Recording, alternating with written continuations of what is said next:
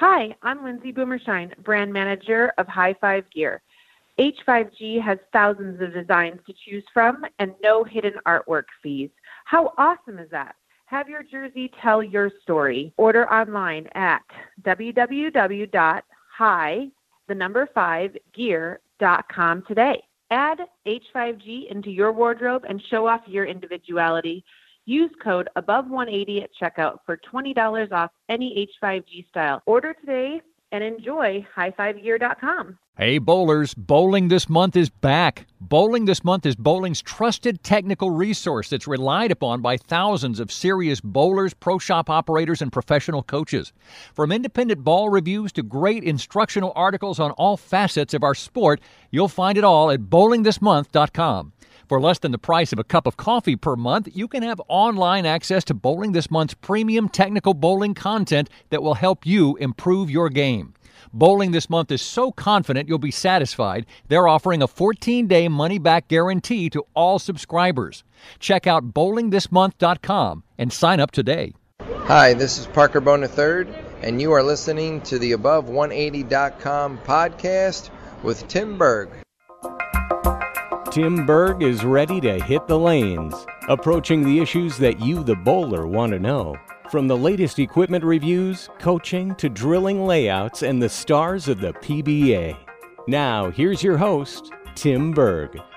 Joining me today on the Above180.com podcast is Matt McNiel. Matt is a four-time USBC Eagles winner, including 3 USBC Open Championships, all events titles. He's the only person to do that. Matt also is a member of the 2015 Wichita State Intercollegiate Bowling Championships team. So, Matt, Tim Berg here, thank you for joining me today. Thanks, Tim, for having me. It's always a pleasure to be back on the show with you. Awesome. Well, I thought we would get you on. You just finished up bowling out in Syracuse, the Open Championships. So let's begin with team. And again, feel free to divulge as much or as little as you'd like, or how much you'd like to share with folks. But team event, would you say comparatively it played similar to what things were in Vegas as far as what you would gather to be the length, obviously without knowing the actual pattern? I thought they felt a smidge longer, but that could also be from the lane surface. The lane surface at the plaza inherently hooks a little more than I think the lane surface does at the convention center because it's newer. So I felt they played a little tighter, to be honest.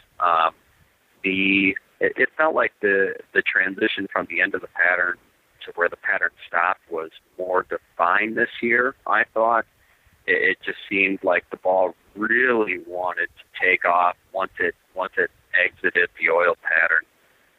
It really felt like there's a pretty big cliff at the end of the pattern. I think that's kind of typical of what we've been seeing the last year or two, and I tell you what, that can make for some very challenging conditions. So, you got to be really prepared to throw a lot of spares and make a lot of really good shots to score out there. Yeah, so taking a look at your team event, you had 619. Team-wise, you guys shot just a smidge under 3,000. Would you say your game plan worked as far as what you were planning, or once you got out there, was it a little different than what you thought, or did you have a big game plan going into the event? Well, we had a great plan. We just failed to make enough good shots. As far as we had 2 guys on the team that just had, just horrendous days. They couldn't make a spare. They split every time. They just couldn't get it off their hands well. And as bowlers, no matter what caliber you are, you're going to have good days, you're going to have bad days. You always hope that it's not during team event, during one of the biggest tournaments of the year. But you know what? It happens. That's athletics. So we had 2 guys who really just struggled to make good shots.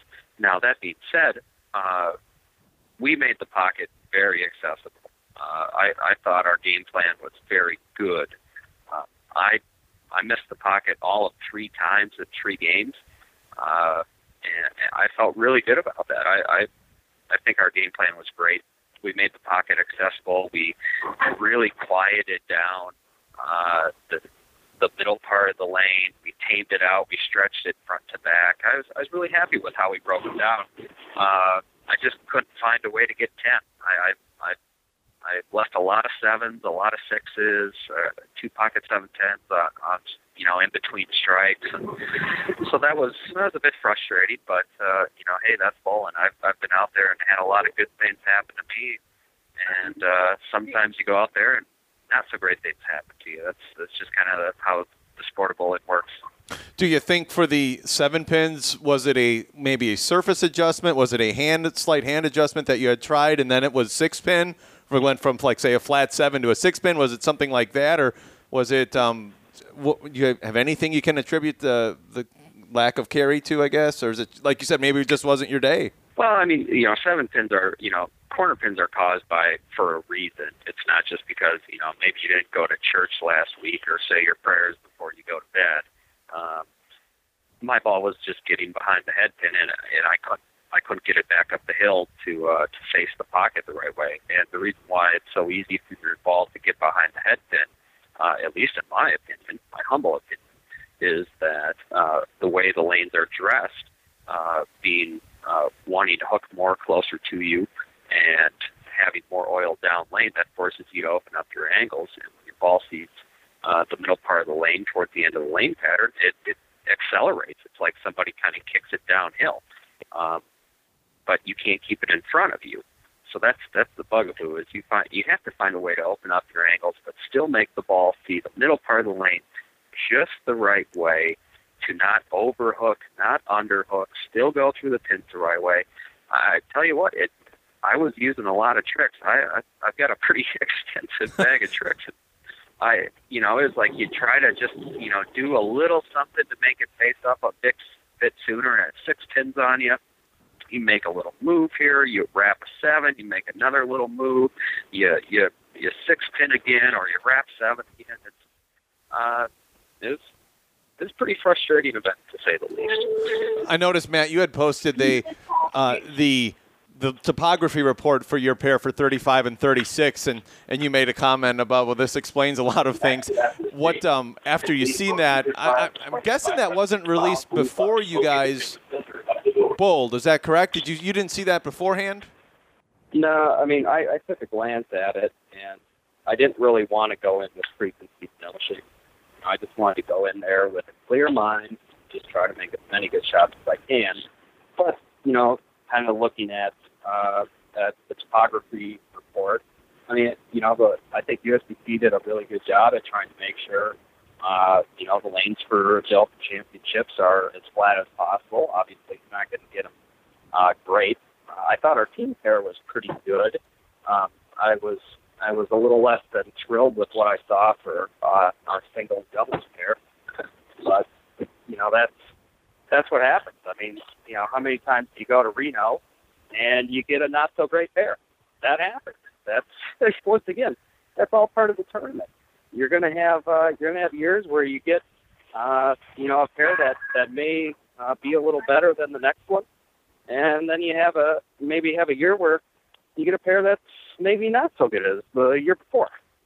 And I think the biggest thing to focus on is that the USBC, I know, does have the best intentions in mind. They try to make the tournament as fair as they possibly can. Just unfortunately, within the sport of bowling, a lot of that stuff is really hard to maintain and keep equitable. It's just kind of the nature of the beast, if you will. And, that's just how it goes. So you just try to take it in stride, really not get angry about things you can't really control, and just focus on your shot making, enjoying the tournament with your friends, those types of things. Matt, there's been a lot of discussion over the past few weeks, and actually you're the first person I've had a chance to ask this and discuss this with some of the new changes being implemented in Vegas for the Open Championship as far as who you can bowl with, et cetera, the classification of bowlers, et cetera.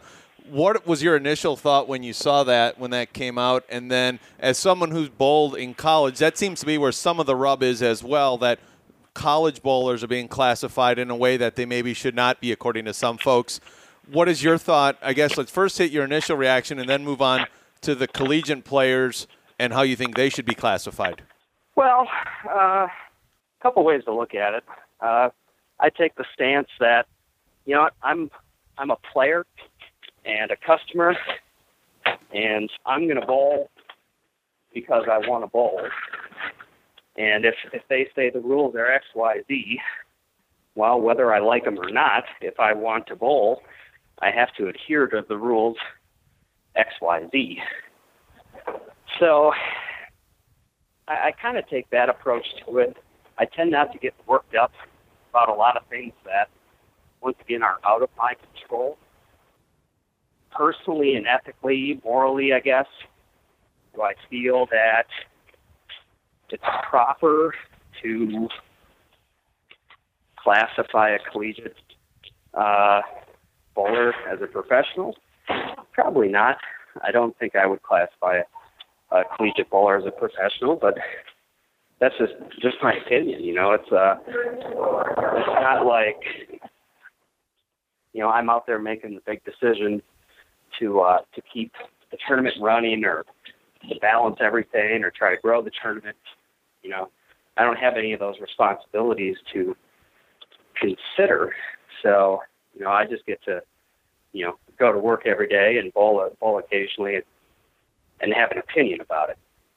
So I guess personally for me, my morals say the collegiate bowler shouldn't be treated as professionals. I would even go so far to say that I don't think junior Team USA members should be classified professionals until they're 60. But, you know, once again, that's my opinion. I'm not going to go out there and say that they're wrong to do it because, once again, I have the luxury of not having to balance all the things that I spoke of earlier. So for me, you know, I think, and for a lot of other bowlers, you know, it's pretty easy to stand there only knowing one side of the argument and just say, well, this is, you know, this is an abomination, et cetera, et cetera, et cetera, and, you know, and this is horrible. But at the end of the day, this tournament's been running for 115 years. People are making decisions, right or wrong, to try to help it. And we don't know. We don't know if it's going to work, and we don't know if it's not going to work. So I guess my message to folks would be to have a little patience, and let's just see what happens over the next year or two. And you know what? If it turns out to be a really bad thing, and we lose a bunch of teams, and we lose a bunch of good bowlers that we shouldn't be losing, well, hey, then we can, you know, look back and say, well, this wasn't a very good decision.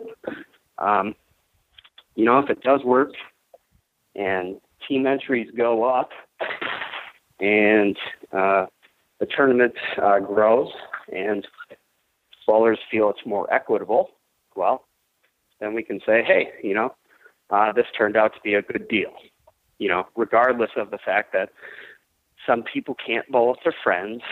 Some people had to break up their teams. But I think time will tell. I think there's just a little bigger picture to look at. And I think before jumping onto Facebook and these sorts of things, I think we just need to have a little patience and have a little perspective and just kind of let it play out. So long-winded answer.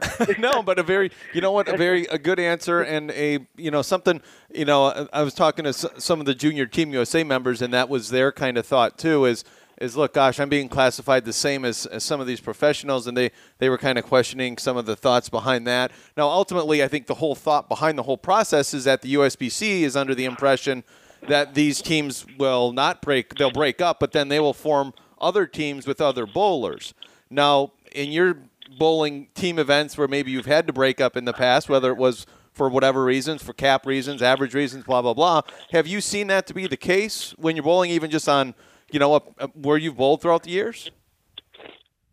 Yeah, I mean, I think the good players who want to bowl the tournament are always going to bowl the tournament. So if it helps us out, if it helps the tournament out to have us separate a little bit and maybe bowl with some other people that we haven't always bowled with. Form a new team. Change may be, inconvenient at times, but let's at least give it a shake before we condemn it. I guess would be that. And I don't want to be seen as being a USBC sympathizer because of my status at the tournament or this, that, and the other thing. And I don't want to be seen as a hardline complainer who's saying down with USBC. What I would like to be seen as just a voice of logic and reason. And let's just see how this plays out. And if it's a bad deal, you know what? It's 1 or 2 years in the 115 years the tournament's been running. So we go back in and we do the right thing and we repair it, and life goes on.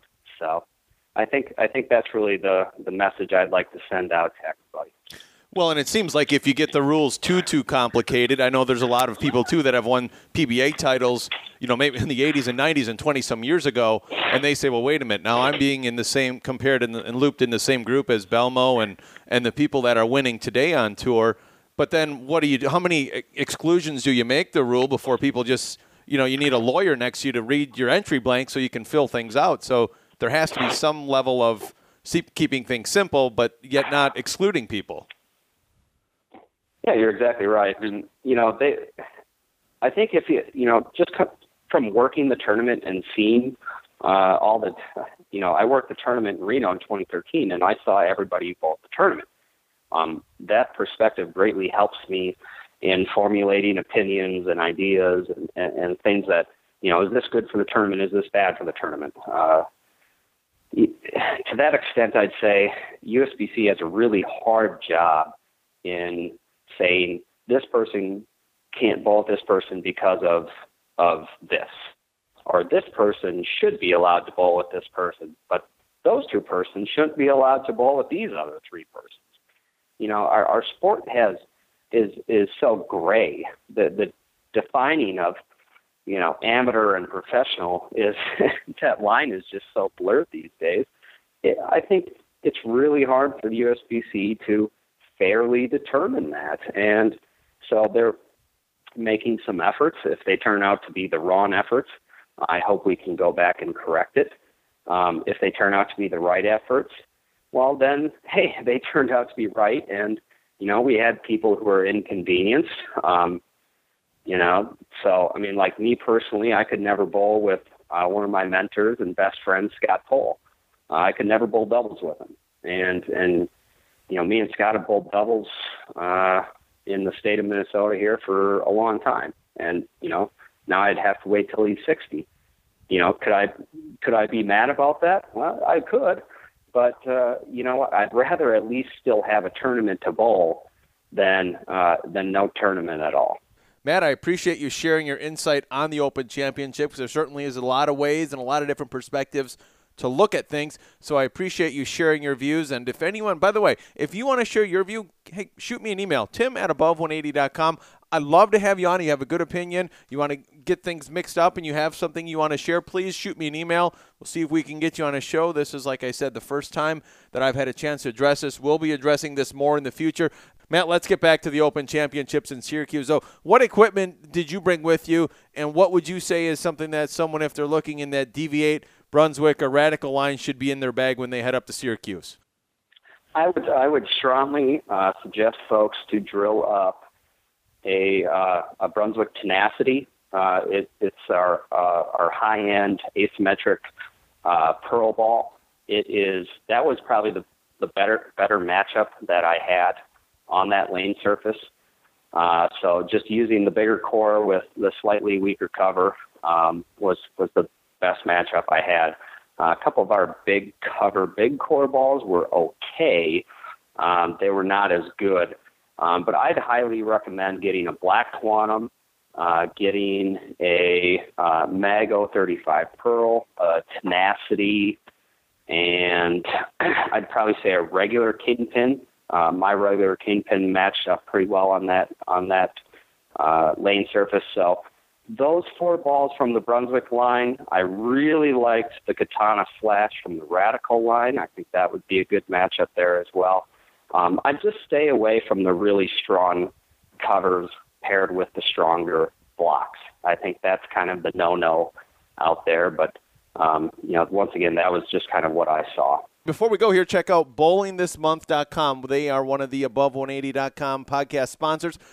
Bill and his team do a great job there with articles. Check them out on that website. Bowling's best and most comprehensive technical resource. In fact, speaking of technical, they have a great piece right now on the USBC's bowling technology study. So Bill Semsrott himself did a great article breaking down some of the possible changes coming up with the bowling balls and the equipment regarding the USBC. So great article there. Check that out as well. Seeing lots of great stuff. Ball reviews, of course, if you're heading to a tournament, check those out as well. And also the BTM tournament, which runs in conjunction with the USBC Open Championships.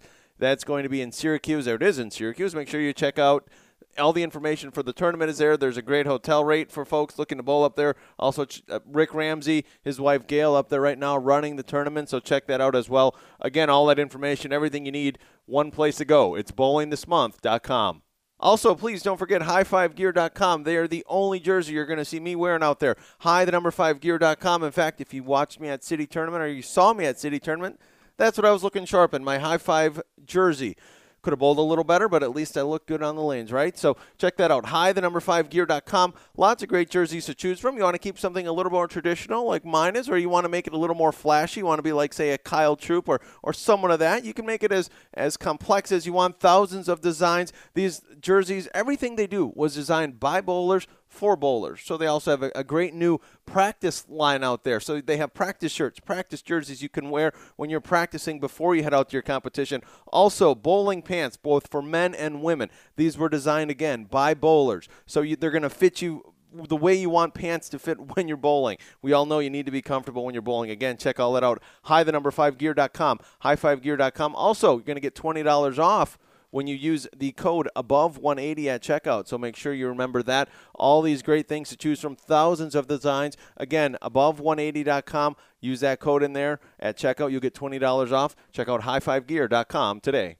Matt, well, the thing I started doing, and it seems to have worked okay, is I do something called the 10th, 11th, and 12th frame, just some kind of short, quick answers, 3 of them. So we'll get right into those, and we'll have you on your way. So for the 10th frame, it's going to be the best place you ate or drank, maybe just had a few drinks or something in Syracuse. We had dinner there at Delmonico's, Delmonico's, I think it was. Yeah, it's great, like Italian steak place. Really good. I think it was like about 5 minutes from the convention center. Really, really good food. Great service. That was definitely our favorite. All right, 11th frame, your favorite bowling ball of all time. Ooh, boy, that's a hard one. I would say, favorite ball of all time. Well, I'll say probably the ball I drilled the most of was I drilled 4 Brunswick Masterminds, the original Mastermind. I think that since my time with Brunswick, that would be my favorite. If I had to say all time, I think the ball that you had to pry out of my hand growing up was the original Columbia Red Pulse. All right, and the 12th frame, the over-under, this was just set by yours truly here, the over-under on teams for Las Vegas next year, I said at 10,500. Over or under that, in your opinion? I will say, I don't mean to be a skeptic, but I think I'm going to take the under. Under by just a little. Last year it was around 10,000 is what the number that we saw out there. So I was trying to keep it right around there, and that's where that number came from. So, Matt McNiel, I want to thank you for joining me here today. I know you've had some craziness on your flight and getting back in, so I appreciate you making 10 to 20 minutes here to chat and hopefully helping everyone out there and sharing your perspective on things and adding just a little bit of a different perspective on some of the new rule changes here coming up at the Open Championships. Well, thanks for having me on the show as always, Tim.